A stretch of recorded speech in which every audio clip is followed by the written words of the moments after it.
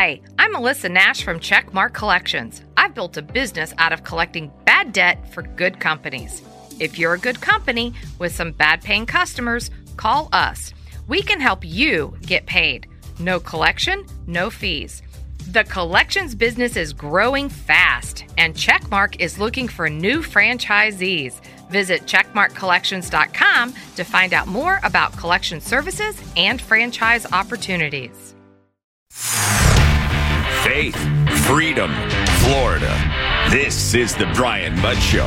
News Radio 1290 WJNO.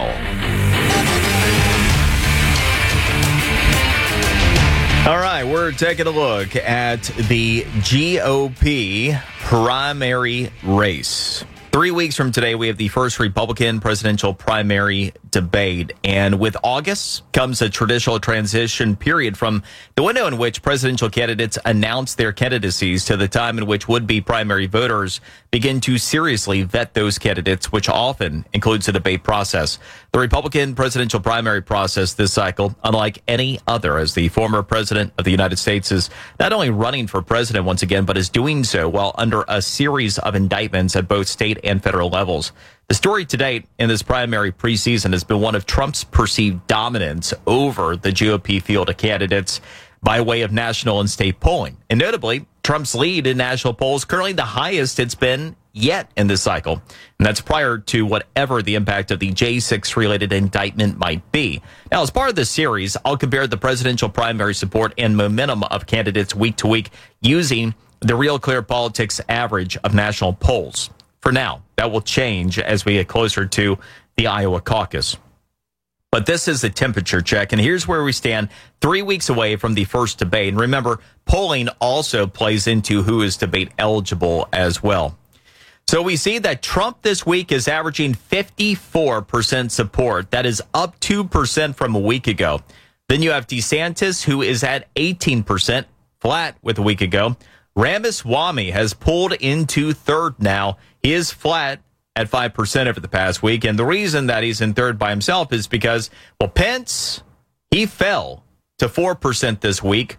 Nikki Haley, she rose to 4% this week. Then you have Tim Scott, who is flat at 3%. And Chris Christie, the only other candidate polling above 1%. Chris Christie at 2%, down a point this week. Notably, there have been only two gainers in Trump and Haley over the past week, with the biggest gainer of all, as mentioned, being the former president. His commanding lead, which is well north of 50%, and that has been growing, paints a picture of just how challenging it'll be for any contender to be able to knock off the front runner. In terms of potential change catalysts on the horizon, of course, we'll wait to see what the federal charges pertaining to January 6th and state charges, perhaps in the case in Fulton County, will bring. But as we've seen, Republicans have been more likely to rally around Trump with the previous indictments than they have been to abandon their support of him. So will that continue? The other potential needle mover, of course, is the first debate that is 3 weeks away. Of note, as of today, Mike Pence still has not officially qualified for that debate. There's still a question about whether Donald Trump will choose to take the debate stage, given his commanding lead. Now, what's interesting, in particular with Pence, he came out after the indictment and made his first strong statement against Trump, saying that he is not fit to be president. Basically saying that the indictment on January 6th related charges was disqualifying.